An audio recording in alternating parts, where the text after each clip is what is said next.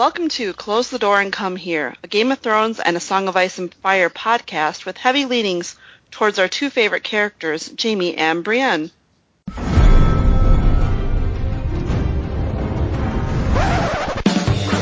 was a bear there, all black and brown and covered in hair.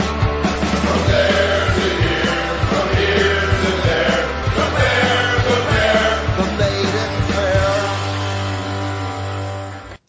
Hi, I'm Guile and Subterfuge on Tumblr, and joining me tonight I have Kama. Hi, this is Kama. You can find me at Grammar Saves Lives on Tumblr. Clotho. Hi, this is Clotho, and you can find me at Clotho Spindle on Tumblr. Lot. Hi, I'm Lot, Lady of Tarth-Posts on Tumblr. And we are thrilled to welcome back to the podcast Chicky. Yay, I'm back. Hi, I'm Chicky. I am Chikrin on Tumblr.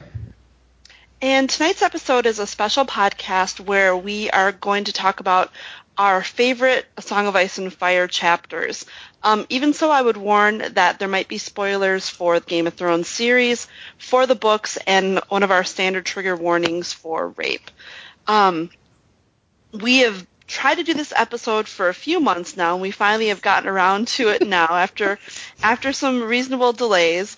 And to give a little background on the episode, back in, I believe it was January or February, we did some polls where we polled the fandom in general, not just the Jaime Brienne fandom, but the extended A Song of Ice and Fire fandom, as well as everyone in the podcast about what their top 10 A Song of Ice and Fire chapters were. And we're going to be referencing the results of those polls, and when we post the episode, we'll post links to it so you guys can actually see all of the voting that people did, because it's pretty interesting. We wanted to really spend more time on this episode, though, with a combined podcast top chapters, and to get to a combined score, what we did is, based upon everyone's top 10, their favorite episode got a certain number of points, second favorite a lower number of points, etc. And then I tallied up the points to get to a final top 10. So there is a little bit of a system behind here, but it also means that we might... God, Guile, thank you for the work. My God, this is complicated.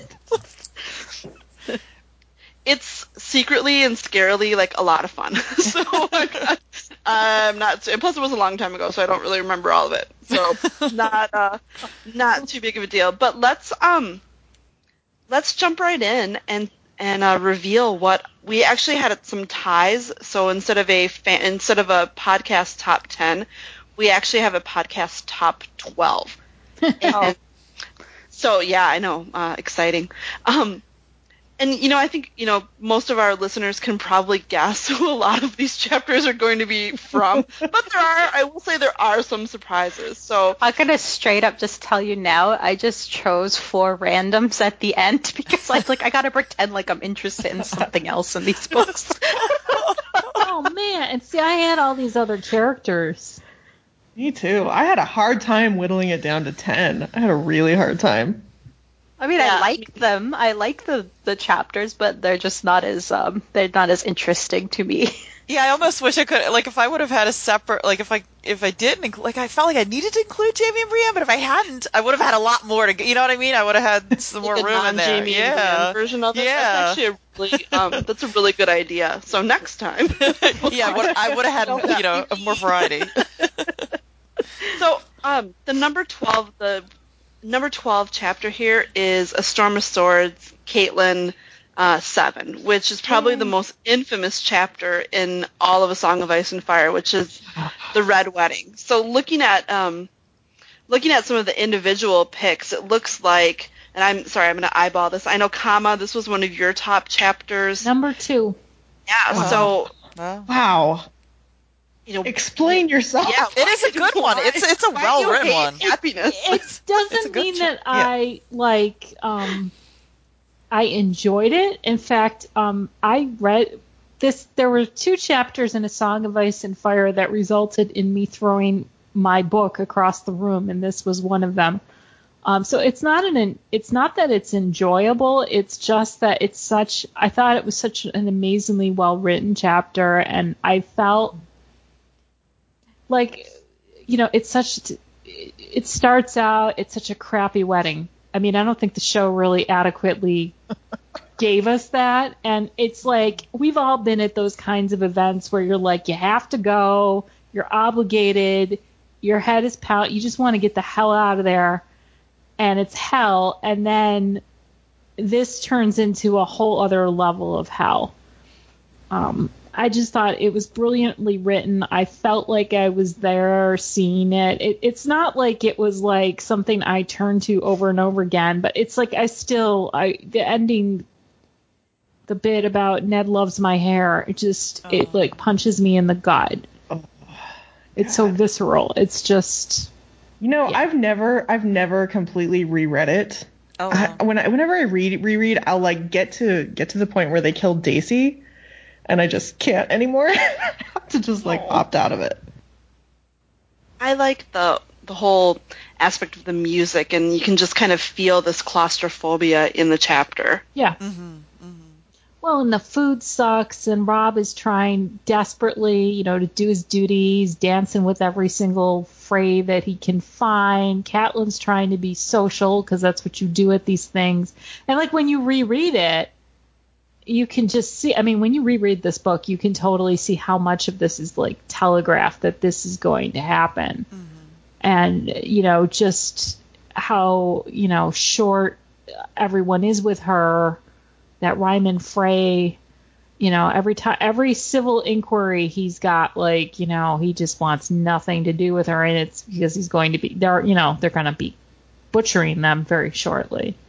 So I didn't pick them based on I enjoy these. My criteria was I thought these were like the best. These are the ones that kind of stayed with me. Yeah, resonated with you. So it's not like I enjoy reading this. In fact, I really don't. Like I said, I literally hurled my, trade paperback, which is a heavy book, mind you, across the room. And this was I don't know if it's the first or second time. I did it twice for this book.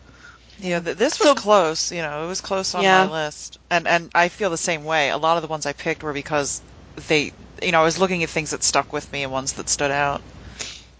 And I think it's interesting, too, when we see the fandom top chapters, this was actually ranked 8th. So it's pretty similar to our list, and I think for a lot of the reasons, that you gave, like, it's very well written. It's something that sticks and, it sticks with you, but maybe not something you necessarily enjoy. Yeah. And then I think it's, one question I had for some of the chapters, too, is, when we compare it to, how do you feel like it compared to the show version of the chapter? Oh, this is hands down above and beyond anything the show ever tried. I think there's things that I liked in the show version of the Red Wedding, though. Like, I really liked the Roose and Cat interaction just because it's so, like, creepily, like, kind of sexy. Yeah, I love that. I love the whole, like, that, they're kind of almost, I actually kind of... it was kind of shippy in a way. And then that bit where he, like, slams his hand down and, like, kind of, like, look at, and you see the mail. But I thought it was really poorly blocked. I don't feel that they telegraphed in any way the whole thing about the guest right. I don't think they conveyed the misery of this wedding, of how... It actually was kind of funny, like if you guys remember the start of the episode with all of, Walder introducing all of his daughters and granddaughters, and there's actually a bit of humor in it, and I think, it was part of it was to sort of throw you off balance, where I feel like reading this chapter, it's so foreboding. Like, if you don't expect what's going to happen, if you don't expect something terrible to happen to it, I feel like you've probably never seen, like, a horror film or anything. Oh, yeah, and the bells. Those little touches that, obviously they're things they just couldn't do. And again, when she was thinking about her hair, and she did an excellent job, but there's some things you just can't convey unless you're reading that actual... Yeah. Although I think she amazingly was able to act out, like, the moment kind of like when her soul flees her body, like before she dies, though. She did an amazing job. Yeah, she really did. I don't think there's anything more she could have done, No, I thought the acting was excellent. I was mostly, it was the blocking was strange. I was like, the whole Roose runs out of the room, comes back, stabs Rob. runs out of the room. I mean, it was just like, what the hell is Don't going make on? me be a show defender here. Like, but you say what you want. You can't argue, though, that you can't deny the fact that it had a huge impact on television audiences. Oh, it was like the whole phenomenon with like filming your friends watching it. Mm-hmm. Yeah. They did something right with that, because that thing blew up. Mm-hmm. Yeah. Well, I mean, most of that, though, was just killing Robin Catelyn. I mean, well, I guess Talisa, too, but I don't know. I haven't rewatched it, though. Have you guys really even rewatched it? It's just same as the chapter. I haven't rewatched it. Yeah. You have? Yeah, it's been a while. You gotta understand, I'm obsessed with Michael McElhat, and I've seen this. I don't know how many. It's in your supercut. It's in your supercut of pretty sexy much. old men. So it's just like she's got like romantic music playing as Catelyn uncovers the veil under his sleeve. For the screen caps of it, that kind of nasty look on his face, which anyhow, you're learning way too much about me. But no, it's where it falls down for me. Actually, is the blocking. It's just a little strange the way the bat. It's just like, what the hell? Why is he leaving? He just I don't know. I still don't understand that. All right. Ready to move on? Sure. Yep. So the next one on the list is Game of Thrones Bran 3. And this is when Bran is still in his coma and he is flying with a three-eyed crow and wakes up. This was actually my second favorite chapter. So, I'm like the only person that picked this chapter. And but Guile, it's not just this chapter. This is the only chapter from A Game of Thrones that's in the top 12. This is our only. Whatever. And this is, it goes down to like number 16, I think. So there's not like a lot of a Game of Thrones chapters. And if we look at, fandom in general, again, not necessarily that many. Dany's last chapter, Ned's chapter when he's dreaming of the Tower of Joy, those are pretty popular, but otherwise, individual Game of Thrones chapters, there's not really ones that stand out in the way that that other ones did. But there's a lot of like subtle prophecy in this chapter, and to me, this is like the chapter that sums up the story. Like, this is what actually everything is about, and it's one of the chapters that makes me love George, because he writes like a child so well, and I find it just amazing that he can write, these battles and all this other stuff, but then he can write, like an 8-year-old boy, and I feel like it really gets him, and it's kind of amazing. I have a couple of passages from this chapter because I couldn't just pick one, so cool. I apologize ahead, but I wanted to just read a couple, and in both cases, Bran, it's from Bran's point of view, of course. He looked south and saw the great blue-green rush of the Trident. He saw his father pleading with the king, his face etched with grief. He saw Sansa crying herself to sleep at night, and he saw Arya watching in silence and holding her secrets hard in her heart. Which I loved. I mean, a very short excerpt, but I love that insight into Arya. She is already, her heart is already hardened at this point. And, Bran goes on where he sees as far north as north goes, and there's this point where he sees all these daggers flying up at him. They flew up at him like spears. He saw the bones of 1,000 other dreamers impaled upon their points. He was desperately afraid. Can a man still be brave if he's afraid? He heard his own voice saying, small and far away, and his father's voice replied to him, that is the only time a man can be brave. Now, Bran, the crow urged, choose, fly or die. Death reached for him, screaming. Bran spread his arms and flew. Wings unseen drank the wind and filled him and pulled him upward. The terrible needles of ice receded below him. The sky opened up above. Bran soared. It was better than climbing. It was better than anything. The world grew small beneath them. I'm flying, he cried out in delight. I've noticed, said the three-eyed crow. I love the crow kind of having the I've noticed. I love that there's a personality in it, and I just that little I've noticed makes me it made me totally fall in love with the chapter, and it's so dark in some ways, but it's just like that tiny bit of lightness and personality pulled me in. Like what you might find in a children's book. Yeah, it definitely feels like a children's book, which probably explains a lot about me. And this is the first one that was never in the show, never adapted. So. Yeah, it really wasn't. It's funny. I've often wondered if I just kind of like emotionally detached from Bran very early on because I was afraid of where his story was going. And like this chapter is a really good example, I think, of why there's just kind of a dread with Bran. It's like you just kind of have a feeling nothing's going to turn out very well. I mean, I don't know. I don't know what to say other than that. And it's like this chapter is a really prime example of that. Even though obviously he's, terribly injured and everything, there, even beyond that, there is just a sense of dread, kind of like you said, Guile, really about the entire story within it. And I think, the really, pretty much the second most popular Bran chapter is his very last chapter in Dance, which is even like this extremely strong, like very obvious sense of dread and doom, and it's dark and disturbing. So I mean, yeah, I definitely get that. Like, apparently that attracts me. Like, I just want more of that. I don't want to run away from it. But yeah, it's definitely. It just proves that you belong in Song of Ice and Fire fandom right there, because yeah, for the cannibalism apparently. So. I really liked his chapters. I mean, in one of mine, which I guess if we have time, we'll talk about some of the ones that didn't make the cut, is from it's from a song of Storm of Swords. But it's like what I think I love with so many of them is like, and I think this is partly just because of logistics on the show, but he's such a little boy in these.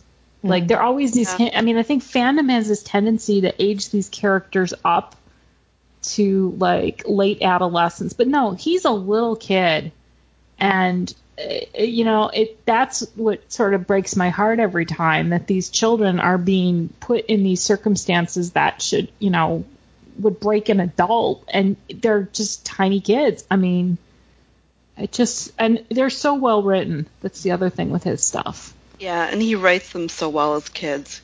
Yeah, and he was one, from the start, I remember, it sort of shifted as the more I got into the books, but he was one of my favorites from the beginning, of the Stark kids. I remember really kind of, I don't know why, identifying with Bran, and yeah, I got, Bran 2 is on my list, but obviously there's the Jaime connection there, but... Well, he's got the first POV, doesn't he? Yeah. All told, yeah. I mean, he's the first one we are introduced to in A Game of Thrones, so... Yeah. What's interesting is in one of the spreadsheets, so sorry to the listeners, but you do probably want to have the spreadsheets open. This is like my dream. I can podcast and make people look at spreadsheets at the same time. So this is like, which one are we looking at? Are we looking at the big one or the... Well, I'm looking at the fandom top chapters. I think one thing that's interesting is, we think of, the 4 Stark kids as, kind of our main heroes in a way, and yet actually their chapters aren't necessarily that popular. Yeah. It's, in their cases, it's a couple of things. It's not like there's one chapter that is universally, like, this is the best chapter, or that, all of their chapters are kind of all loved, or, any circumstance like that. It's just like, I think people like the characters and they like the journey, but there's not an individual chapter for the most part, with probably the exception of Sansa, that people can really point to as like, oh yeah, that's the one, that's the definitive chapter. Whereas, some of the other characters, they're like Catelyn, for example, I think there's, a couple, in Davos, there's a couple that are very much like, yep, that's the one, that's the iconic moment for that character. And maybe it's because, frankly, they haven't had their iconic moment yet. It's coming up. Yeah, that's a good point. So our next chapter is A Dance with Dragons, Jon 2. And Chicky, this was on your list. I think this was your second favorite chapter. And it's pretty infamous for some block fetching. Yeah. This is... Oh God. I mean, like, I realize that not everybody on podcasts is as in love with Jon as I am, but I mean, for me, Dance was just so much about Jon, and Jon really coming into his own. And it's not just the Ed fetch me a block in that chapter. It's just everything in it is just Jon having to make these terrible, terrible decisions, like terrible decision after terrible decision he has to make in that chapter. And it's like, has to do what he thinks is right for the greater good over and over and over, and he just can't really allow himself to be kind or to be soft in any way. And it's like I love the chapters when George really digs into someone who's having emotional crises, and this is definitely one of those. And of course, there's Ed Fetch Me a Block, which is also kind of a fist pumper. I mean, that's great too. And I think this was the baby switch in this episode. Yeah, it is. It's when he tells Gilly that she's going to have to take Mansa's baby away from the wall instead of her own. And it is, it's one of those heartbreaking moments. It's like, it has to happen. John has found the only solution to save that kid, but at the same time, what it's doing to Gilly, and he can't be kind to her. He can't, which he wants to do, but he can't because, he has to do the hard thing. It's this interesting. Go ahead. No, I was going to say, is this the whole kill the boy mantra thing that he keeps repeating to himself? Which it's clear he's misunderstood a lot of that, but okay, yeah. Well, I don't know that why do you think he's misunderstood it? I think, I remember enjoying these chapters. I really liked John in the beginning, in the first book, and I kind of liked him in Dance. I was less enthralled with him in the other three, but I think what he gets wrong a lot, and I may be the only one with this opinion, is he's making these decisions as a leader, and they're good decisions. I mean, the things he wants to do are creative, and they're innovative solutions, and they're going to help them. But he's being so determined. It's sort of like Danny with the "If I look back, I am lost," and it's like they have an interpretation of what they think that means. But it's like they're sort of losing the bigger picture. I feel like if John, he needs to be, part of being a leader is you have to sell what you want to do to the people you are leading. And he doesn't always communicate that with his people. Well, and I mean, think part that's of it partly is what does him in. Well, and part of it is he isolates himself as well. Yeah. So he doesn't have, the minions to sell his program. Well, he doesn't have Sam anymore to help. Well, he doesn't have Gren or I Pip think. Actually, he does have Pip. Well, he does have Pip. Yeah, but he doesn't. I think what part of it is he loses kind of the pulse of the common man because he doesn't have anybody who's kind of keeping a finger on that pulse for him. But really, what Aemon says to him, I think he does. I don't think he misunderstands what it means to say "kill the boy." It is. You can't continue to do the thing that you want to do. It's kind of like Guile and I talk about with the old Edmure Tully, defense, which is, Edmure's really doing the right thing. He's trying to save people's lives, but it's like, is it the right thing to do strategically for the greater good of all? Maybe not. And those are the decisions that John is kind of coming into his own with as far as, the really tough, really big picture. I mean, we look at John and we say, oh, okay, well, he's just a Lord Commander. He's in charge of a few hundred people. But in reality, John is trying to make decisions that will basically, save or kill mankind. Yeah, it's life or death to the ultimate.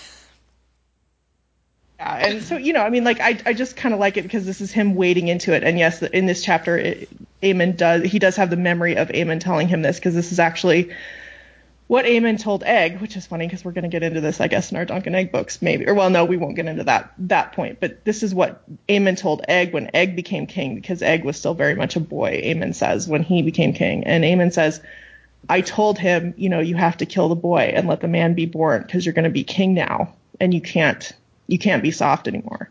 And I think John does get that part because there were parts of him that were still soft. And, in fact, that kind of comes out with the Ed Fetch Me a Block because it's like He's like in his head begging Janos Slynt not to make him kill him. He's like, please just go along with this so that I don't have to kill you. But, when Janos Slynt won't, then he has to just, Oh, yeah. And he gave him so many chances on reread. I totally forgot. He let him sleep it off. He figured, let him, sleep the night. Maybe he'll be better in the morning and decide. He gave him numerous chances. And I think my response, with you would be, I think John does have the majority of the men behind him. I think he has a consensus. It's just that the the mutineers managed to pull one off. But I don't think it's a situation where Jon hasn't convinced most of the Night's Watch to go along with what he's doing. I think he has. I think there's a contingent, as there always is in any, country, who just completely disagree and who are kind of refusing to see the way forward. And that's what he keeps running into. And this is like one of the first chapters where you're seeing that, because of course, it's the ongoing, there are people who don't like what he's doing. There are people who don't like what he's doing. And it just kind of recurs almost in every single one of his dance chapters, because George is just kind of building this, kind of like the Red Wedding, just like a thrum of something's going to go wrong. Something's going to go wrong. And is he about 16 here? I know they said he was half as old as Yeah, he's 16. Yeah. Okay. Well, okay, because so super young. Yeah, that's about right. And I think that's kind of, when I was looking at the list, I think am I the only other person that had a Jon chapter? I had Jon 3, and for me, Jon 3 and the cave was the whole thing. It felt like, I don't know, it really spoke to me, kind of this universal feeling of, we kind of all, as we're teenagers or whatever, we have this feeling of we want something not to end, whether it's a relationship, we have this moment where everything's happy and everything's wonderful, and especially in their world where they have all these outside horror happening. God. Yeah, I mean, I just really identified with him and what he was going through, how torn. Yeah, I love when he's back from Beyond the Wall and he thinks about, I should have never, I should have never loved her. I should have never left her. And it's like, oh, Jon. Oh, honey. I didn't have any Jon chapters at all. Me either. I didn't have any Jon chapters either, but I did. I mean, I remember them and I enjoyed them, but they didn't make my cut. I'm making up for all of you. Well, he was he was on my list too. He was one of my faves. He really was one of my faves. The show actually kind of put me off him a little bit. Like, I don't know. I'm trying to go back and have my feelings again for Jon. I remember the Val stuff being kind of cool. I remember liking him thinking about Val and stuff. Yeah. So, moving along, our next chapter is a very popular one on the podcast and in fandom in general, and is one that has never been adapted, really, in any meaningful way. A Dance with Dragons, Davos 4, The North Remembers. Yes. Oh, that didn't make my cut. It made mine. Mine too. Which is why it'd be on the list. Mine too. Yeah. Well, talk to us about it. I think this is one that people, no one really it's not anyone's absolute favorite one, but it's one that, is very much obviously in the top 10. And I think it's because, and you guys, who also listed it, feel free to disagree, but I think part of it is because in these books, there's just so much horrible shit that happens that this is one of those moments of triumph. Like, there's so very few moments of triumph in the books, and, you have to just, like, hold on to them when they happen, The amazing Jewel. Yeah.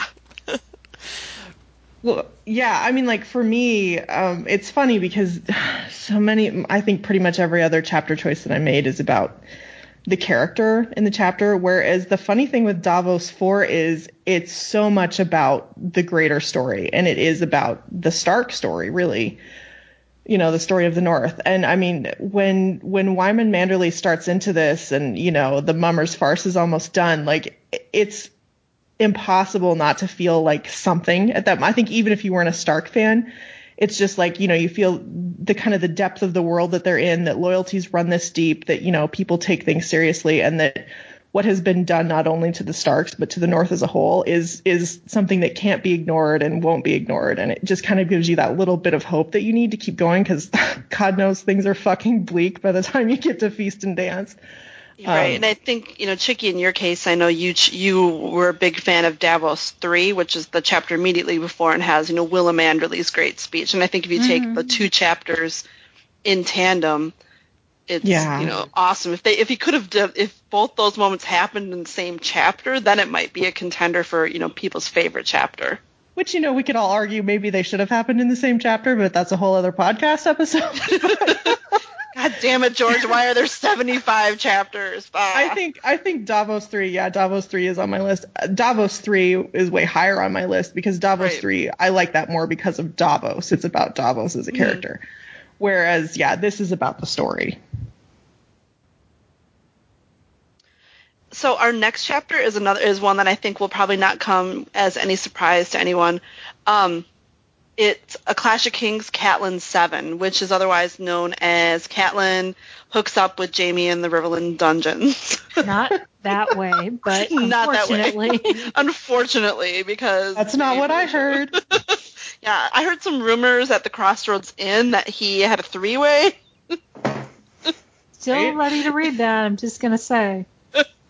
Elon's favorite thing about, I think, A Storm of Swords are the stories of what might have happened between Jaime, Catelyn, and Brienne. Oh, God, my favorite thing, too. It's great. I just picture her being so bewildered by it all. Brienne. Brienne. Yeah, I think Catelyn would know what's going on. I think Jaime would know what's going on, but Brienne would be like, what the hell? When I think, like, I love the Catelyn's description of Jaime too. Like, he's, just repulsive, but he's in like that. I'm trying to think of like those flowers that are repulsive but still beautiful, and I mean that's exactly what he kind of, he is, and he's like literally full of shit, just, literally and figuratively, and he's just. When I think of like sometimes like the fandom goofy Jaime, and then I read this chapter and it's just like, oh yeah, this is Jaime, like this is that guy, like it's almost like wonderful to see him again. But you get the feeling even Catelyn's a little into what Jaime's putting out in this chapter. I mean, he is just like he's at the end of his rope. He has no hope, but you can tell that he doesn't think he's ever getting out of this dungeon alive. And so he just has no fucks left to give. But he still has his hand, and he's still very much the Jaime of, old. But he's just done. He just doesn't care. I mean, he just tells her everything. Everything she asks, he tells her. It's fabulous. And the thing I love most about this is I've always kind of said there's really a similarity in my mind to the role that Catelyn plays in her family and the role that Jaime plays in his family. I mean, for these two, everything is about their people. Like, they just love their people. It's, it's that whole Tully family thing. And for Jaime, that's just everything. His family, his, sometimes a little too much family, but you know what I mean? Like, they love their families, and they'll do anything, I mean, here you have Catelyn, who is, this is a really complex emotional interaction that they're having, because she goes down and she's just taking huge swipes at Jaime for his honor. And it's like by the end of the chapter, and you're like, oh, well, she just, whatever. She hated him. And then you get to the next book and you realize, she really did let him go. I mean, like, I couldn't believe she really let him go. It's like, oh, no, she really let him go. So she's sitting down there taking swipes at Jaime for being dishonorable when she's about to commit treason against her own son. Yeah. And she's dealing with the news that she just lost two of her kids, and like the emotional, like, just weight that she's grappling with in this chapter is really fabulous, and I love the way that George handled it. I mean, I'm a pretty big Catelyn fan, and this is just primo Catelyn to me. I think, like, we, obviously we key in on the confrontation with Jaime, but the start of the chapter when she's eating with Brienne and just, is absolutely distraught. Oh yeah. But really can't, she hasn't shared the news about Bran and Rickon to anyone at that point. It's just devastating. Oh God, yeah. I mean, imagine what she's going through. And she doesn't know where her girls are, what's going on with her girls. She's not even sure Arya's alive either. Yeah. Yeah, and Jaime is horrible to her. I mean, he's legitimately a huge asshole. Like, he's he's still like a Jaime Charming kind of asshole, but he's, awful. Oh, he finds all the wounds and just pours salt in them. Right. Yeah. But you also see, all he really wants to know is if, Cersei and Tyrion are still alive, and then to a lesser extent, like Tywin. And that's, like, really all he cares about. Like, it's interesting. Like, he never asks about Joffrey or Tommen or Myrcella at all. Isn't this one of the longest conversations we've seen him have as far as, like, another person's point of view before his start? Would that be accurate? Wouldn't that be accurate? To this point? Yeah. He's barely in Clash of Kings. Okay, that's what I thought. Yeah, so this is... So I just remember thinking, like, wow, like, it was just such a window in. I mean, even though, like I said, he's still an asshole, it's just like, it just felt like it was nice to kind of dive in and get some depth there, I think he comes, I wish, like, I could go back in time sometimes and read the books without the benefit of the show, because I feel like if you read this chapter, he would just come across like this force of nature. Like, it would just like kind of blow your mind a little bit. Like, you wouldn't like him, but you would never forget him. Right. Yeah, and you don't get that sense even from Tyrion's early chapters, and a lot of the stuff that people talk about was sort of superficial, his looks, the joking. This is like some definite, deep stuff getting in here. Like, he's a person. He's not just the cardboard. Yeah, it's like villain. From going a black and white movie to to full color. So yeah, that's a really good way to put it. So our next chapter is actually the last one that is not a Jaime or Brienne chapter. From our list. Shocking, isn't it? And it's another one that is really popular in the overall fandom, and it's A Storm of Swords Sansa 7, which is Sansa's last chapter. One of my favorites, yeah. So I think, Kama, you had an excerpt from this chapter that you wanted to read. I did, and I suck at doing this, but okay. When she opened the door to the garden, it was so lovely that she held her breath, unwilling to disturb such perfect beauty. The snow drifted down and down, all in ghostly silence, and lay thick and unbroken on the ground. All color had fled the world outside. It was a place of whites and blacks and grays, white towers and white snow and white statues, black shadows and black trees, the dark gray sky above. A pure world, Sansa thought. I do not belong here. Yet she stepped out all the same. Her boots tore ankle-deep holes in the smooth white surface of the snow, yet made no sound. Sansa drifted past frosted shrubs and thin dark trees and wondered if she were still dreaming. Drifting snowflakes brushed her face as light as lovers' kisses and melted on her cheeks. At the center of the garden, beside the statue of the weeping woman that lay broken and half buried on the ground, she turned her face up to the sky and closed her eyes. She could feel the snow on her lashes, taste it on her lips. It was the taste of Winterfell, the taste of innocence, the taste of dreams. Wow. Yeah. You were great at that. What are you talking about? Yeah.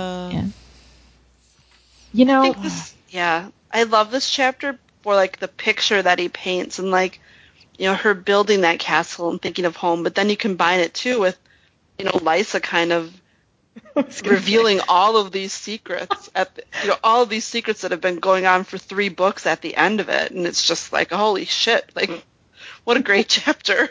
It turns into like a soap opera at the end. It's awesome. Yeah. Well, and this is another. She gets, as a character, there's a couple things that happen a lot with her in fandom. One is that there's this prevailing notion that she's stupid and unobservant. And no, she actually is very good. You have to read to get it, but she does. She puts together these bits of information, and she reads people really well. I've never understood that feeling about Sansa. She knows how Littlefinger is perceived. She knows what's driving her aunt. She understands that Marilyn is bad news. The other thing that drives me crazy is that because she is objectified by these older male characters, again, people keep forgetting how young she is. She is 12. And for a 12-year-old to be thinking that she does not belong in a pure world, I mean, that just kills me. Every time. But I mean, I wonder, though, on some level, it's that she doesn't believe a pure world exists. Like, she's kind of gotten past that. Yeah, but I mean, for a child, or it's a child's world, and she's no longer a child. But, I mean, it's because she has been, and then this man who's got to be, 3 times her age comes out probably. and like, again, objectifies her and I cannot stand him. I loathe him so much, but he doesn't even see her for her. She's a prize to be won. She is redemption for him. That's not love. That's horrible. and again, it's a very visual chapter. I mean, and I knew when I read this, I knew that this would make it into the show. And it did. Yeah. Although I mean, not just quite in that way, but yeah. Right. I mean, you kind of, if you wouldn't, I mean, why would you make the show if you weren't going to put this in it? I mean, it's so, it's beautiful. And then just, the drama, of course, of Lysa getting pushed out the moon door. Yeah, you needed that. So our next chapter is A Feast for Crows, Brienne 7. And this is Brienne saving the orphans at the inn on the crossroads and fighting Rourke and Biter. And yeah, I'm shocked that this is not the most popular Brienne chapter from the podcast, I have to say. Like, this is one that really surprised me that it didn't rank higher. It's number 2 on mine overall. It's not on my list because I have Brienne 8. Oh. Yeah, it's not on mine either. I even selected my favorite bit. Awesome. You want me to read it? Of course. Okay. 7, Brienne thought again, despairing. She had no chance against 7, she knew. No chance and no choice. She stepped out into the rain, Oathkeeper in hand. Leave her be. If you want to rape someone, try me. The outlaws turned as one. One laughed and the other said something in a tongue Brienne did not know. The one with the broad white face gave a malevolent hiss. The man in the hound's helm began to laugh. You're even uglier than I remember. I'd sooner rape your horse. Horses, that's what we want, one of the wounded men said. Fresh horses and some food. There are outlaws after us. Give us your horses and we'll be gone. We won't do you harm. Fuck that, the outlaw in the hound's helm yanked a battle axe off his saddle. I want to cut her bloody legs off. I'll set her on her stump so she can watch me fuck the crossbow girl. With what? Taunted Brienne. Shagwell said they cut your manhood off when they took your nose. She meant it to provoke him, and it did. Bellowing curses, he came at her, his feet sending up splashes of black water as he charged. The others stood back to watch the show, as she had prayed they might. Brienne stayed still as stone, waiting. The yard was dark, the mud slippery underfoot. Better to let him come to me. If the gods are good, he'll slip and fall. The gods were not that good, but her sword was. 5 steps, 4 steps now, Brienne counted. An Oathkeeper swept up to meet his rush. Steel crashed against steel as her blade bit through his rags and opened a gash in his chainmail. Even as his axe came crashing down at her, she twisted aside, slashing at his chest again as she retreated. It goes on, but I think for me, like the whole it's the build that makes this chapter so great in my mind. We had, in Brienne's previous chapter, she's been going through the Riverlands and it's been ravaged and war-torn, and she's witnessed all these horrors, and she knows what's going to happen in this scenario. And yet, unlike, I can't remember the name of the Lord in the Salt Pans who refused to open up his gates to the small folk. And she had that line, that exchange with, when she said he could have tried. Mm-hmm. And that's what Brienne does. The no chance and no choice. She steps out in that rain and she knows it's going to be bad, but she's a true knight, and that's like her moment, Yeah. And it's heartbreaking. Oh, yeah. This is why I don't understand how people can fucking hate Brienne. How can you fucking hate Brienne? What is wrong with you? How? But she's a girl. Oh, God. She's not pretty. Yeah. She's such a fucking hero. I mean, like, this is fucking big time hero shit. It's like Brienne stands up for the people that no one stands up for. That is just Brienne to her very core. And like, this is just Brienne at her Briennest. Like, I love this chapter. I love everything about it. I love the way that he wrote it. And like, he wrote it like a fucking movie. I mean, like, it's raining, there's lightning. Like, it's intense. Like, the fact almost like an old West, like, standoff. That's exactly what it is. You're right. How could they not have fucking done this on that show? I mean, like, this is legit hero shit. Because I think they don't... I don't know. I think it could still happen on the show, just given we have no idea. Brienne is in the Riverlands now in the same area as some of the people that might make sense for this plot to happen. So, I mean, it could happen. I can get why she's not, horribly injured, because, they don't want to do all those effects. But yeah, I mean, I feel like, although I think they've had Brienne kind of be the hero and be the Avenger so much in a shallow way that it wouldn't have an impact now that she would do it in this way. It's never been as dire as it really should be. It's never been illustrated just how horrible the people are that she faces here. And or that's how why, like, hopeless. The language in this is rough. It's really hard. Like, George holds no punches when he describes, what they're like, what they're capable of, the dialogue they deliver to a little girl. Right. Yeah. We have never seen that. Brienne have to go through that. She's been this untouchable warrior beast of a woman I think they've got her because I don't know, they've got her as this hardened killing machine. I don't think they've ever done a really good job of establishing that for somebody who wants to be a knight so much, this is someone who does not like to kill.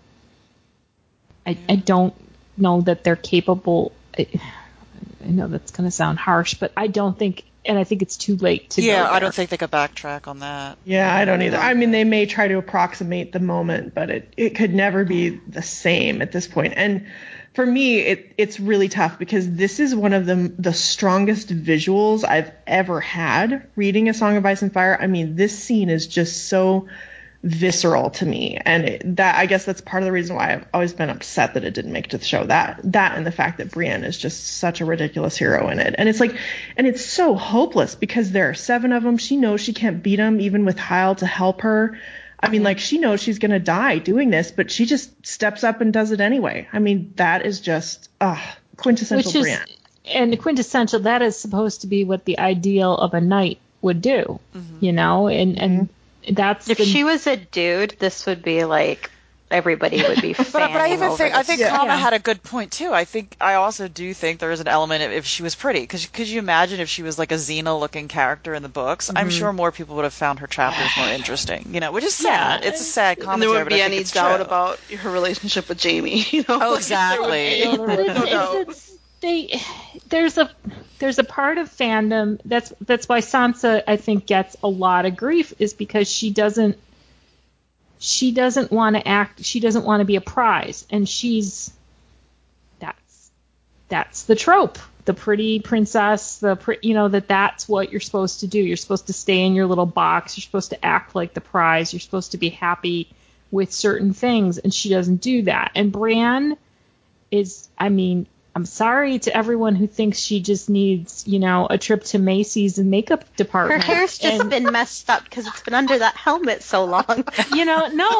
She is not, no matter what you do, that's the whole point of her, that, but she is this beautiful person underneath that, and I don't think fandom can handle that, or at least certain parts of fandom. Mm-hmm. Yeah, they just wish it away. It was such a beautiful chapter that Kalma read her excerpt, and then I had to read that. No, but it's the same. Beautiful in different ways, And it's the same kind of thing. You visualize it. You can feel you're there. That's what I love about these books. Is you can feel like you're actually in the moment. So our next chapter is another Brienne, and it's Brienne they're all from A Feast for Crows, obviously. Brienne 8, which is Brienne's last chapter, which brings her to Lady Stoneheart. And I think Stoneheart. Yeah, this is like the big divide of the Stoneheart lovers, which would be Kama, Clotho, and Lot, versus the non-Stoneheart lovers. Just me and Guile. Well, there were other reasons. Yeah. Right. Can we just say as a bonus, though, we learn that Brienne's not dead in this chapter, so that's nice. She's been, babbling Jaime's name. Yeah, that's good in stuff. her fever dreams. And I don't know if you guys, either Kama or Clotho, if you pulled an excerpt, but I did. I did, but go ahead and read yours. Okay. Her face, Brienne thought, her face was so strong and handsome, her skin so smooth and soft. Lady Catelyn, tears filled her eyes. They said that you were dead. She is, said Thoros of Myr. The phrase slashed her throat from ear to ear. When we found her by the river, she was 3 days dead. Harwin begged me to give her the kiss of life, but it had been too long. I would not do it, so Lord Beric put his lips to hers instead, and the flame of life passed from him to her, and she rose. May the Lord of Light protect us, she rose. Am I dreaming still, Brienne wondered. This is another nightmare born from Biter's teeth. I never betrayed her. Tell her that. I swear it by the Seven. I swear it by my sword. The thing that had been Catelyn Stark took hold of her throat again, fingers pinching at the ghastly long slash in her neck, and choked out more sounds. Words are wind, she says, the Northman told Brienne. She says, you must prove your faith. How? Asked Brienne. With your sword. Oathkeeper, you call it? Then keep your oath to her, milady says.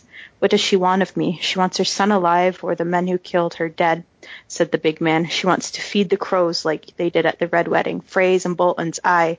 We'll give her those, as many as she likes. All she asks from you is Jaime Lannister. Jaime. The name was a knife twisting in her belly. Lady Catelyn, you do not understand, Jaime. He saved me from being raped by the bloody mummers.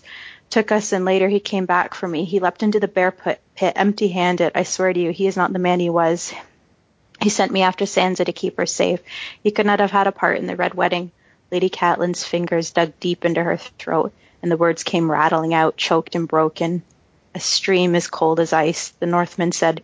She says that you must choose. Take the sword and slay the king's slayer, or be hanged for a betrayer. The sword or the noose, she says. Choose, she says. Choose. Oh. God damn it, Stoneheart. I mean, I know it's unpopular with, like, Guile and Chicky, but, like, I'm a true horror fan, especially when it's really well done. And, like, here we literally have a character that's turned into a monster. It's the quote, war makes monsters of us all.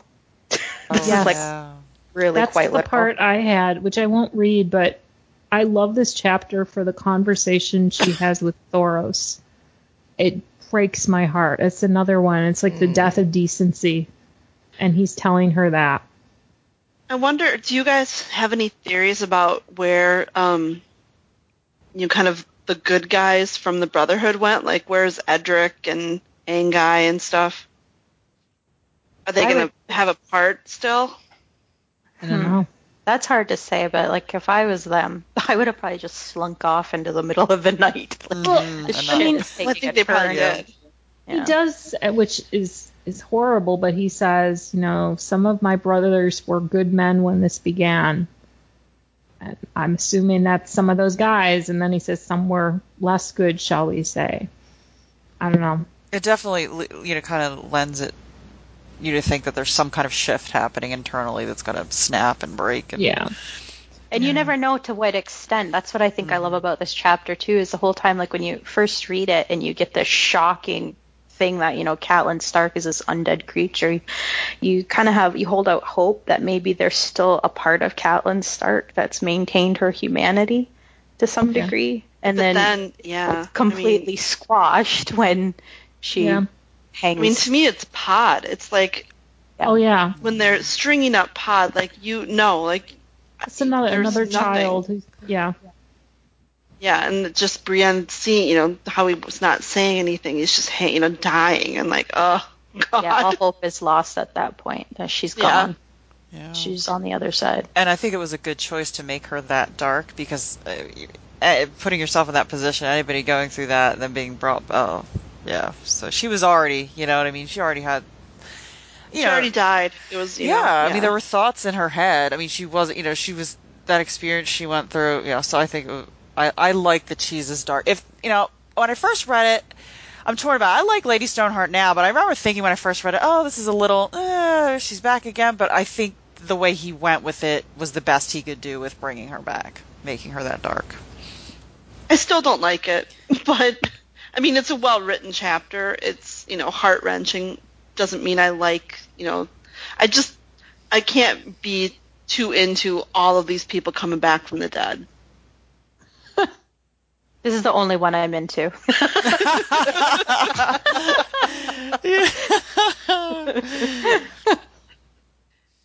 So our next 4 chapters are all, like the final 4, are all Jaime chapters, and at least one of us ranked them as their top chapter.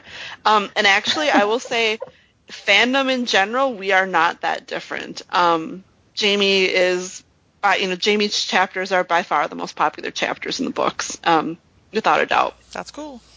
So number 4, which I believe was Lot's favorite chapter, is A Feast for Crows, Jaime 3.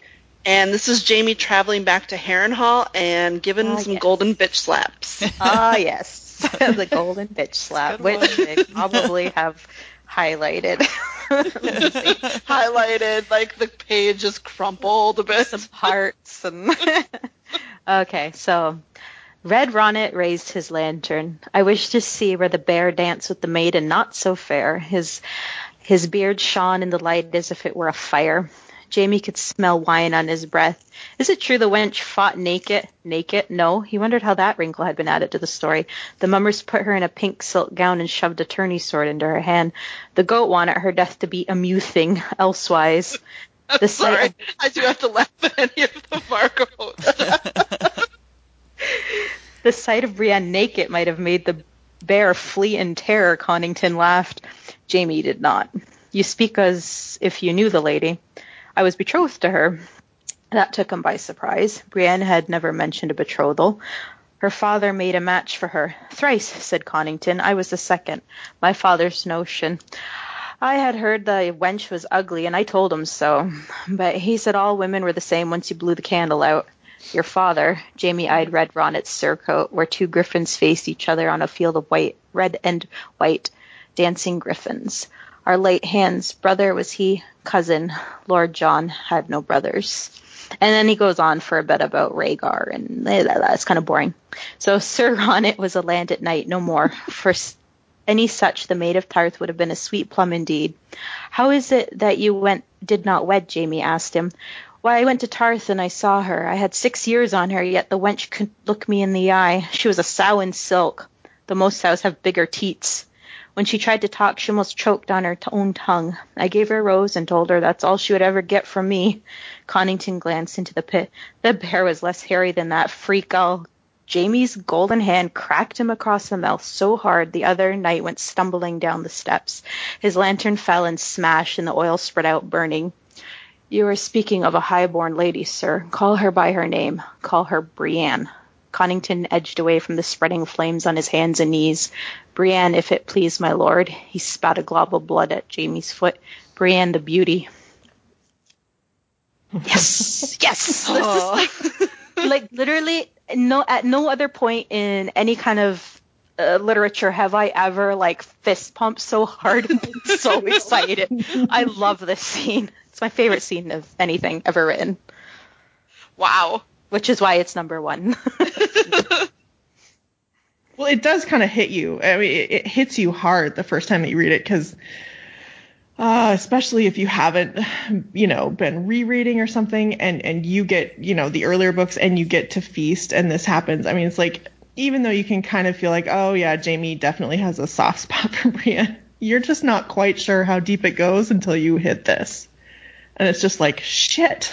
Mm-hmm. He's totally into her. He loves her. The son of a bitch does love her. There were some other really cool things, besides the bitch slap in this chapter too. I think it starts out with him in King's Landing, or him recalling being in King's Landing, and Cersei's being a total bitch to him. She's called him crippled, a couple times within a few paragraphs, calling him a ghost of what he once was. I did like too the Ilyn Payne bits where he's starting to trying to develop his left hand fighting skills. Oh yeah. And I have a note from this that I put that was the wind rifled through his hair like a woman's fingers, and that's what he said instead of Cersei. And I think that's one of the first times he left her out of it. So the shift and that was my little note. Oh yeah, kind of in the show, the second he leaves King's Landing, he instantly becomes more interesting, and it kind of does happen here too, where he instantly leaves King's Landing. It's like he comes alive a little bit again. Oh, and then we get the grisly bits with Harrenhal and the people that are left in Harrenhal. We got fed to, was it Vargo Hoat? Yeah, Vargo Hoat. He's getting fed to himself. That's Hannibal Lecter level stuff. Who is it? Poor Willis Manderly, who had seconds or something. Oh god. He ate the most. And Jaime wouldn't tell him. Or Jaime doesn't tell him. And isn't this also where he kills Pia's rapist? Oh, yeah. Yeah, I think so. Yeah. It's interesting how, just with Willis Manderly, one book and 6 years later, that there's a little payoff to, to him being released. Yeah, the part where the goat ate himself, though, that was like over the top. Oh, yeah. Yeah. Well, George was really outdoing himself by Feast and Dance. He got really grisly. I love it. Surprising one of you do. So number 3 on our list is it's actually the number 1 on the fandom poll, and it's Storm of Swords Jamie 6, which is Jamie's Weirwood Dream and the beer pit. I wish. Oh, I wish. They threw her into a beer pit. It was amazing. Nice hop. Someone's gonna write that fic now. Oh my God! Ran in the beer pit. Someone named me is gonna write that fic now. What are we talking about? The beer pit. This is gonna be amazing. The beer pit at Hoppenhall. Oh no. Oh, okay. So I know what we're doing after this episode. So this was my number 1. Pretty easy choice for me. I think the Weirwood Dream, it's something when you read, I feel like if George ever finishes the next 2 books that we're going to be able to go back to the Weirwood Dream, and it'll be like one of those, oh, yeah, okay, now it all makes, now I get it, now I understand what was happening. But for the moment, it's something that I feel like kind of points to the fact that, I don't think that George is writing a story that has Jamie's end with Cersei. I think this chapter and this dream is sort of showing, what he's, what his actual purpose in the story is. Right. And I like that part of it, but I'm going to be totally honest. It's all about the beer. Oh my God. I didn't even do it on purpose. Like, dude, you're having so many Freudian slips, isn't it? Like, oh God, I want to go to the beer pit so bad. I've learned nothing about this chapter. Good. And just like the snarky, funny Jamie at the end of it, just, and also good old Vargo Holt stuff, you threw my bear. Great. And, Jamie has the great lines. Her name is Brienne, Jamie said. Brienne, the maid of Tarth. You are still a maiden, I hope. Her broad, homely face turned red. Yes. Oh, good, Jamie said. I only rescue maidens. I mean, come on. It's so gosh. He's such a dick. I dreamed of you, and all of that stuff that did not make it into the show, which I'm still super bitter about, because really, I dreamed of you. How could you not put that in? I know this stuff would have been perfect. Yeah, I mean, I don't see how this stuff is at all odds with what the show's serving, and their little quips and things. Dream, but I mean, they could have done the, you are still a maid. Like, they could have done that.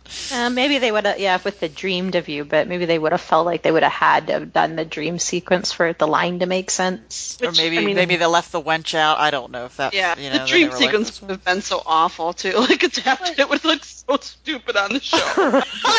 I wanted it so bad. Maiden's line is made for TV. I don't know why that didn't make it. It's totally. It would have worked really well. Yeah.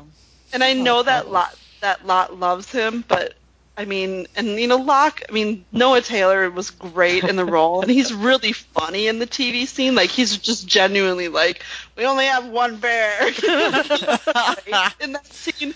But I do miss Vargo a little bit. Yeah, read that. Yeah, it's me really too. fun to read.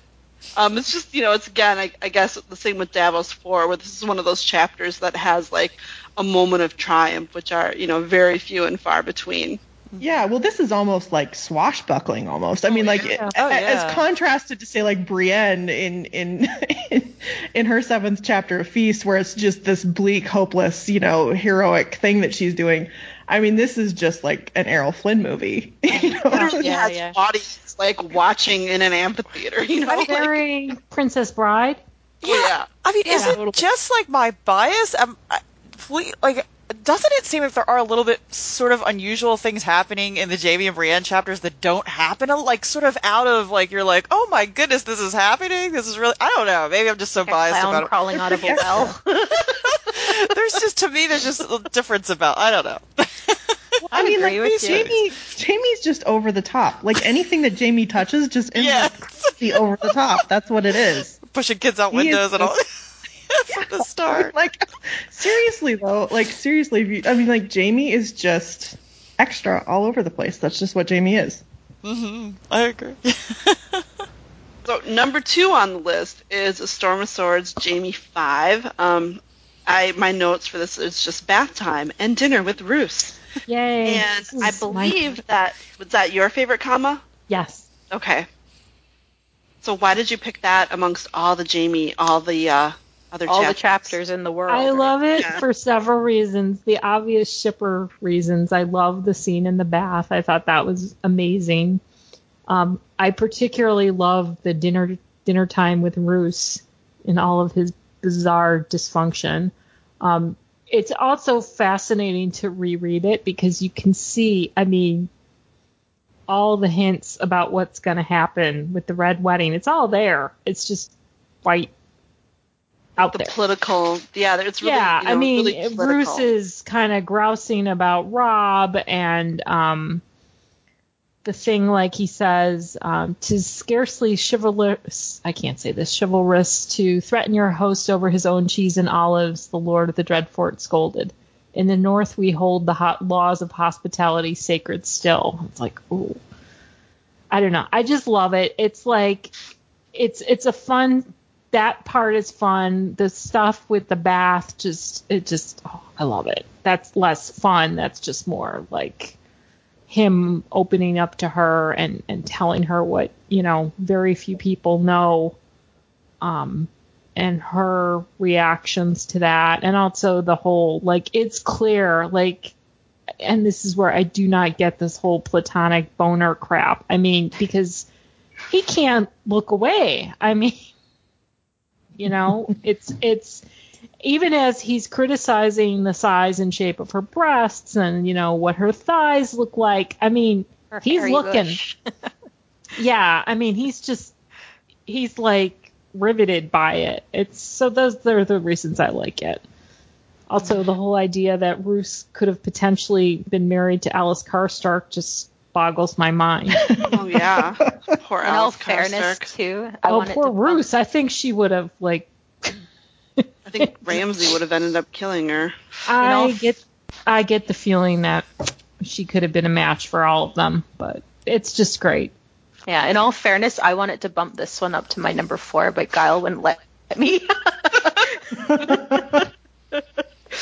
I think only is it the bathtub scene though, but it's like what happens after the bath scene and how she takes care of him. It's such a tender thing. Like she helps scrub him clean, the rest of him clean, and she helps shave him. That's a razor, that's some trust, and then helps dress him. I don't know. To me, it's just there's a shift.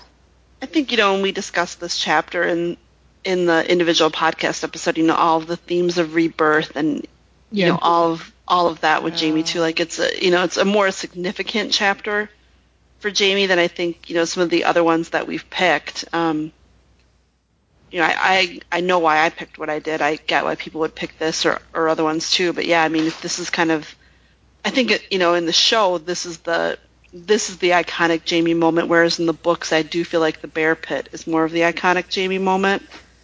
And I don't know if it's just, the idea of a monologue in the show and, the nudity, etc. Yeah. We should have had, what episode we covered those on, because we really went into these quite extensively. Yeah. So then our website. Our number 1, and this is one that Clotho and Chicky picked both, is A Storm of Swords, Jaime 4. And I got it too. I love that sound. I know that Chicky had a passage she wanted me to read for it, but I wonder, Clotho, if you had something that you wanted to. Well, I don't know if I had this. I had Jaime lay on his back afterward. I had the moon maid. That's the one I yes. If you want to go ahead. Okay, I can read it. Jaime lay on his back afterward, staring at the night sky, trying not to feel the pain that snaked up his right arm every time he moved it.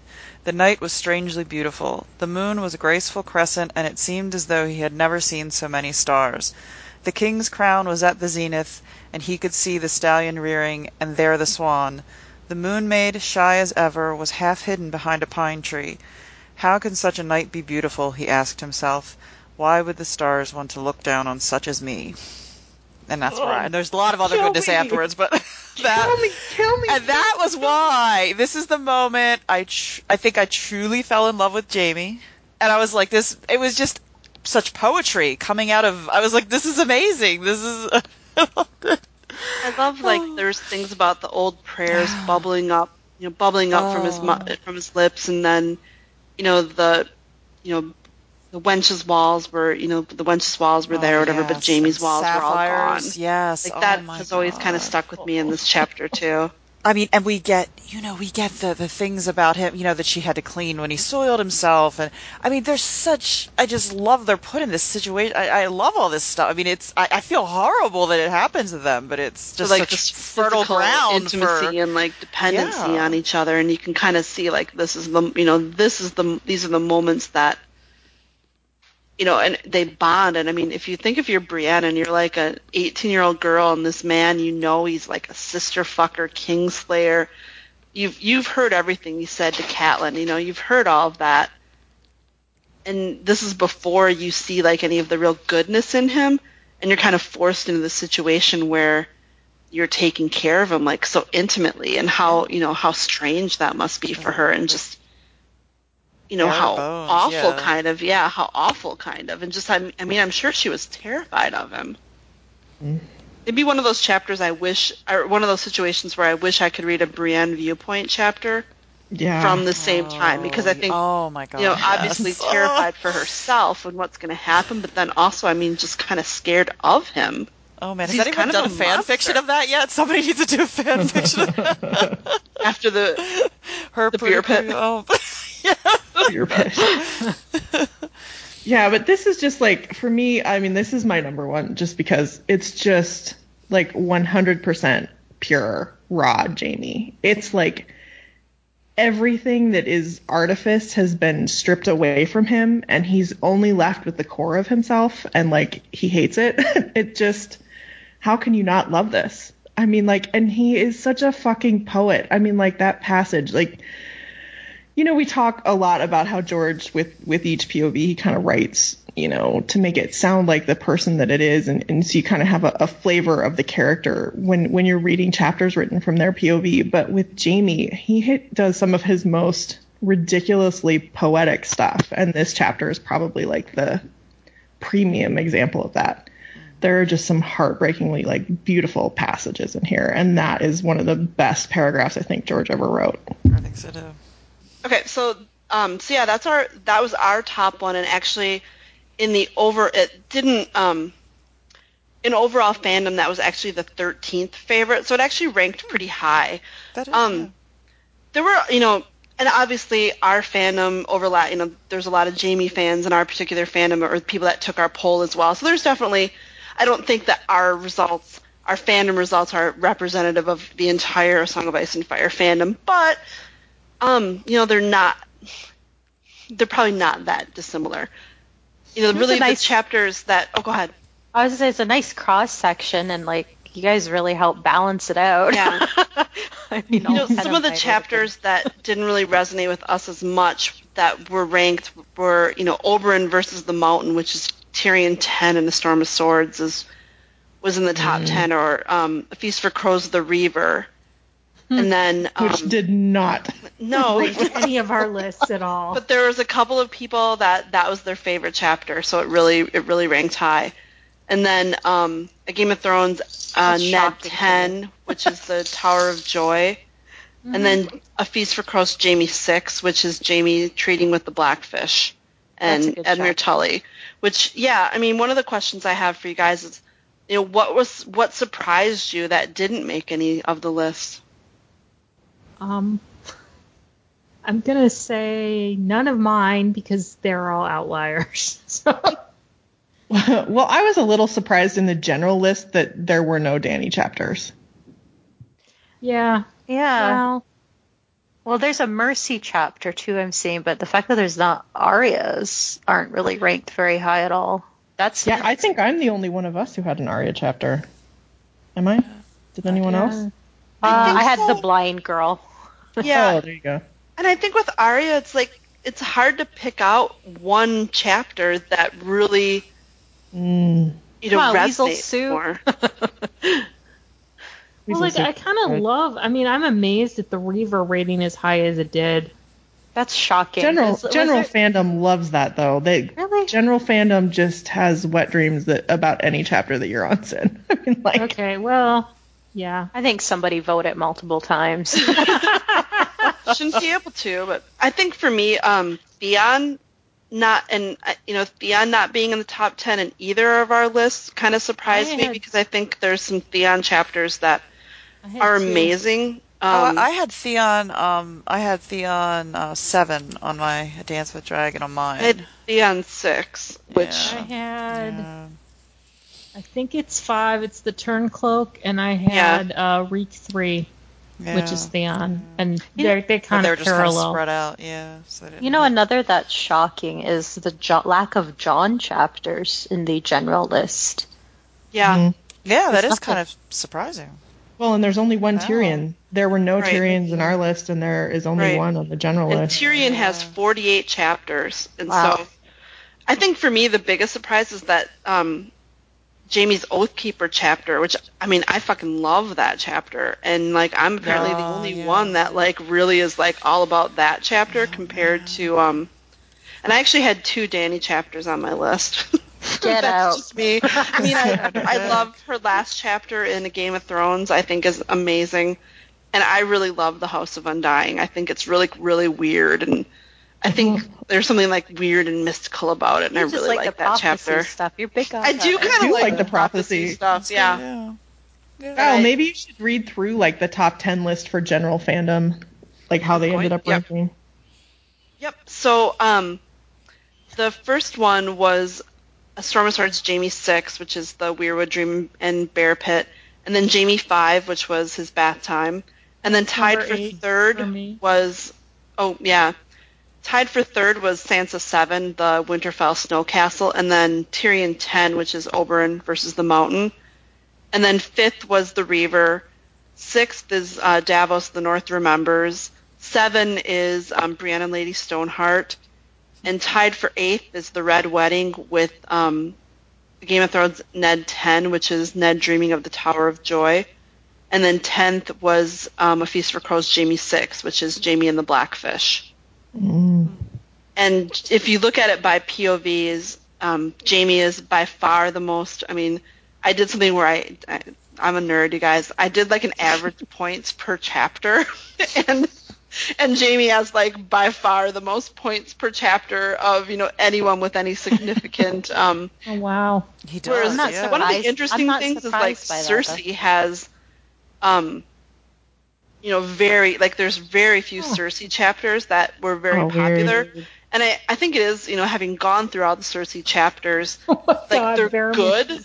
But it's sort of it would be kind of hard to pick out one. Yeah, it would be hard to pick one because she's just so Cersei all over the place. What flavor of Cersei do you want the most, I guess? I love that this Varamir Sixskins, who I don't even remember, I love that chapter. Barristan. Well, Varamir, some of the other, there's a few interesting, actually many interesting statistics about this. 112 out of all 350 chapters, and at this point, this considered somehow officially published or transcribed wins chapters. So this actually doesn't include the Aaron chapter that he read recently. This was all before that. So 112 out of 350 chapters got votes. So that's 33% of the chapters, which I think is freaking amazing. Yeah. Wow. And then pretty large the sample. only point of view that got no votes for anything was Quentin, which... What about Chet? Poor Chet get anything? Chet had... I believe there were Chet chapters. No, there are not. Wow. There's not? Okay, so Chet and Quentin. Actually, that's not surprising at all. I mean, I don't know why I'm going, wow. I mean, I liked the Chet chapter. I did not. I don't even remember that. It's the prologue to Storm and Swords. But yeah, I mean, there's really a great breadth of chapters that people really liked, which I thought is really, really cool. That there's, storylines that really resonate with different people. And I think I can remember myself being like, well, who cares about the Greyjoys? And blah, blah, blah. And I think Chicky said something like, I think the Greyjoys are actually pretty popular. Like, yeah, I think apparently you're right. Like, yeah, Victorian kind of and Euron? Oh my god, yes. General fandom loves those guys. And it's a good check on us, I think. Only got one. Well, that's upsetting. Favorite what? My favorite brand chapter only got one, it looks like. And what happens in that chapter? It's Storm of Swords, Brand 4, and they're at the Night Fort. And I love it because I'm fascinated by the Night Fort. But it's like throughout the whole thing, he's remembering all the stories that old Nan used to tell him. And it's very much like, first of all, I love the stories. I think they're really cool. But it's very much this kid who always loved that stuff now in what is really like the haunted house to end all haunted houses, telling himself there's no such thing as ghosts, there's this, there's that. And then, kind of like, and it's the one where Sam comes out of the well. Oh, yes. Oh, that was creepy. Yeah. And it's just really creepy and atmospheric, creepy. And it's one of it made number 10 on my list, but it's one of my favorites. I don't want to air our dirty laundry here, but I'm just going to say I was the person that thought we should do brand chapters. Oh God, you did. You really pushed hard for that. Which would be awesome. Obviously, I think one thing this does show is that you can pick out like different POV characters and go through their journey, and you're probably not going to have a bad story told. Like, it's really not going to be unsuccessful, like, regardless. Although I am glad that we are doing Catelyn. Yeah. Yeah, I'm excited about the Catelyn chapters. Yeah, I do. Well, I'm sorry. About Jojen Paste, I'm good. Oh well.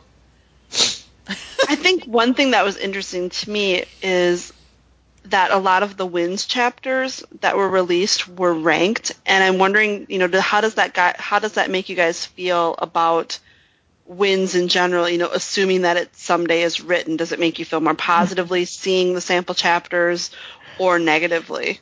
I've enjoyed most of the ones I've read. I haven't read all of them. I liked Mercy. I loved the Sansa chapter. They were both good. But there's a lot. What I love with his writing is there's so much packed in there. You really have to read them if you're going to get the full effect. You have to read them carefully, and but they encourage me. My only fear is that they were all written like 10 years ago or whatever, and this is just it. There is no new content. But. And I liked the last Arianne chapter that he released. I think he released it and not read it, but it has, like his great crusty old lady, and it's just, it's kind of fun, and, Elia Sand is obviously like kind of a fun character, and, it just, again, I don't know when it was written, but it makes me like feel a little bit more positively about a storyline that I otherwise wasn't like super interested in. See, that's funny. I had been avoiding, I should say, the Winds chapters. I finally broke down and read, I think it was Tyrion 2 that he released. He released it with one of the apps or something that came out, and I read that. I can't remember why I broke down and read that, and then I read the Sansa chapter when it came out because I was legit hoping to find some sort of breadcrumb about Jaime and Brienne. Which we might have. Which we might have, yeah. I realize we're in the minority there, but I kind of think we may have. But, I was feeling pretty good about those. I haven't read any of the others, but I know what's in them. I've been in fandom enough to have heard. And like the Mercy chapter to me makes it sound like he's really moving the story forward. But then I was at Worldcon last year, and he read that Arianne 2 that I think he just released, and when I was listening to that, I was like, shit, he is not getting his pacing problems worked out at all. No, I think she has like 2 chapters of traveling to Storm's End. Yeah, I mean, right there. Yeah, so I mean, I'm like, And the same thing with Tyrion too. I mean, it was like things were happening in that, but I'm like, oh, but there was one before this, and like, what happens in that? I mean, like, I feel like if you can read the second chapter of a character, like, to people before the book is released, that probably the first chapter maybe wasn't that necessary. I don't know. Like, you know what I mean? Maybe there's an editor at some point who will be able to make that call. Because, here's hoping, right? I mean, I don't know. I feel less optimistic the more he is released, I guess. No. I know it does kind of feel like he's just trying to the plug his fingers in the dike wall, Just here's a chapter. I think as someone who's a procrastinator, and I think I get this because I think I have this in common with Mr. Martin here. I think it's like this is what he's written, and when he periodically just releases things to kind of say, see, look, really, I'm writing. And I think the stockpile of that material is going to dry up real soon. I think we've seen pretty much all he's written, and that scares the crap out of me. See, I don't know that. I think we've seen all that he can release because there's just things like he obviously can't release anything that happened at the wall because the cliff. There's too many. Anything that ended on a cliffhanger, he can't release. So there's these stories that are. I want to believe that, but I don't know. I've said it a million times, but he just needs to do like a Reader's Digest, create his own little Reader's Digest that he sells to people, puts some cereal out, once a month, if he could do that. Go Charles Dickens with it, yeah. If he hasn't resolved Jaime and Brienne, so there's a chance we could still influence him. So maybe do it. Don't kill him, George. Do this. Don't even have to go back to Stoneheart. When you made your list, was there anything that you thought would be on it that didn't make it? I'm looking. Well, I really struggled. I wanted to put Sansa 7 from Storm of Swords. I really came close to doing it, but I didn't, and I kind of figured it would make the general fandom list, and I turned out to be right, so. Yeah, I wish I had after the fact. I thought I would have had a Cersei chapter, one at least, but like you said, that you can't really pick one. I think you nailed it, Guile. It's hard to pick one. It's hard to pick one. I didn't have Davin and Jenna, which, Yeah, there were a couple of Jaime ones that I didn't have. I had that one. That was number 8 for me. Did anyone else pick the sword fucking chapter? Oh, that was good, too. Damn it. I think I was the only one that had that. Oh, that's cool. That's cool. There's like a group of chapters that are just kind of like the Jaime Brienne shipper Bible that you just kind of together. Reread. I don't know, but like as chapters, like full chapters, like the sword fucking is interesting, but there's also just like a lot of travelogue type stuff in there. Nobody picked my Theon chapters. That's okay. I know, and I think like Theon's another one that the quality of his chapters in Dance and like the quality of that northern storyline is so strong that it's hard to pick one in particular. And I think maybe that's the case. I think if I had done a reread like more recently, I think it probably would change my list dramatically, but I'm going with what I know. I picked the two that are they kind of go together. They're the too much information chapters where the poor man, he's got no choice. He's a prisoner. He's been dehumanized to such a level, and he's got these two middle-aged people basically sharing their stories of sex with other people with him, and he has no choice but to kind of like... No chance and no choice. It's like literally that, like you're in a room with, your friend's mom or something, and they're talking about the time they lost their virginity, and you're like, oh my God, get me the hell out of here. And then you've been castrated and maimed. You just have no choice. But really, that's partly why I picked them. But I loved. I think my favorite of Theon's, I think, is one of them is that I picked because I just love that aspect. But it's the Turncloak, and I love because there's all that that northern conspiracy stuff, which is probably not going to happen. I have to get used to that. But like the snowmen that they've been making on the top of Winterfell, which I think is like a code. You know what I'm talking about? Yeah. Yeah, we think it's a code to say who the who's going to turn against the Boltons. The missing swords in the crypts, which we know why they're missing, but I kind of wonder if that's going to mean that the Kings of the North rise. And I really love what I think is one of the most beautiful parts of this, and so sad, is when he's in the Godswood and he's like, you know, sort of praying to these gods that aren't his gods to please, like, save me. I don't know. And it ends with, there are ghosts in Winterfell, he thought, and I am one of them. And it was just like, oh my God, my heart. Poor baby Theon. And I had a Davos chapter. Which Davos did you have? I think it was maybe the one you had. It was the Blackwater one. Oh, no, I just had his dance ones. It was like, it was just like, I love him as a character, and it's like he's the voice of the small folk. You know, he's not born to any of this. He's never really forgotten who he is. He's this decent human being, and it's like, I love that. And it's just, I love Blackwater, book or show. It's one of my favorite things. Yeah, it is really good. You forget. I guess I need to reread too. It's hard, isn't it? It's. I started anyone else have at the start of the summer. I need to continue.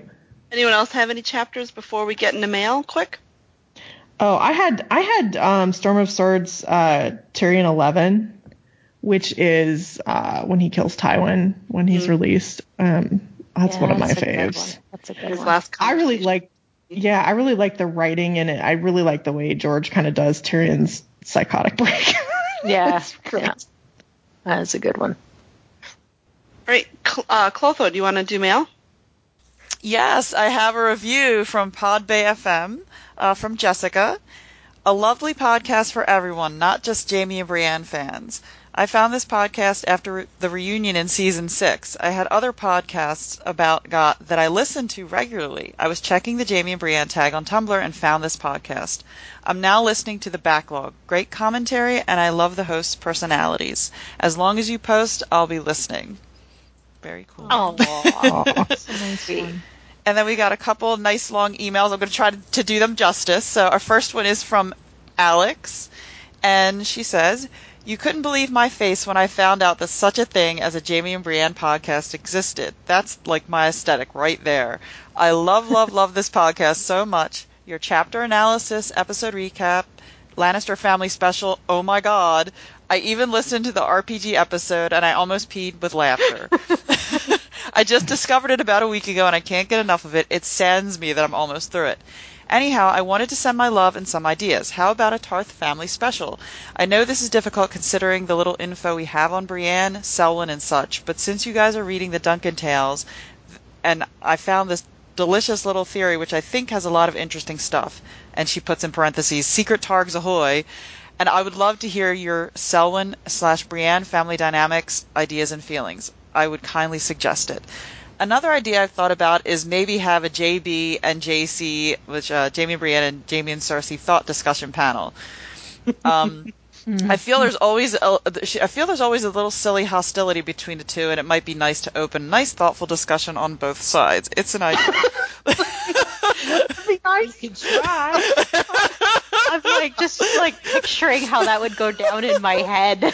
I almost want to do it just to witness it. We have like ding, ding, ding, ding, ding, like little noises, like knockout sounds. And she says, finally, I have a couple of questions for you guys. How blue are Brienne's eyes? I always see in fanfic sapphire blue and wonder what shade they are. Light blue, dark blue? It's such a micro question, but I've been curious.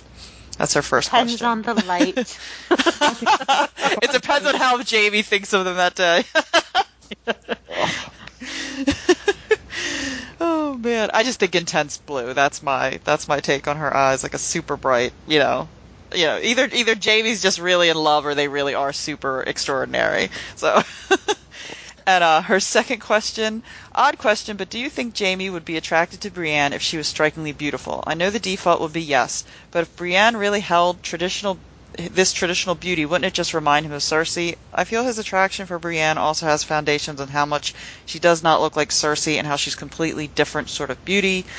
You guys commented on your chapter reviews how he takes note of her physical appearance and finds himself attracted to unconventionally attractive women throughout his narrative. She just says, does this question make sense? Yeah. Yeah. It does make sense. Yeah, I don't think he would have been. I mean, I think really good-looking people are just kind of like a given to Jaime. I think he's more interested in what's interesting and different. Like, we kind of see that with who he's attracted to, like Hilda and Pia. I mean, like, they're not the common people. And you see him really just lightly dismiss people who are considered beautiful by other people, too. I mean, like, like Jane Westerling and stuff. He's just like, meh. He's like, not worth throwing a kingdom away for. It's also like what Brienne is, and if it's still Brienne and it's still her person, I think that's what he's attracted to. I don't think it's a physical thing with him. I think it's a physical thing though, because I think he's fixated on her physicality so much. Oh, that's. I mean, maybe, I think maybe if she was like a Daisy, like a Daisy Mormont, maybe. I think it's it's the taking a second look part. And it seems to me that with the conventionally attractive people, he's not doing that really. Yeah. I think so. And honestly, I don't know how much there is to Jane Westerling, but the girl didn't want to get rid of her crown. She loved Robb. She tried. So that's what he is like. Attracted's not the right word, but that's what he admires about her. Like, he dismisses her beauty, but I think, when he's like, the daughter's worth more than the mother, like, he admires, like, her spirit, and, like, she did really love him.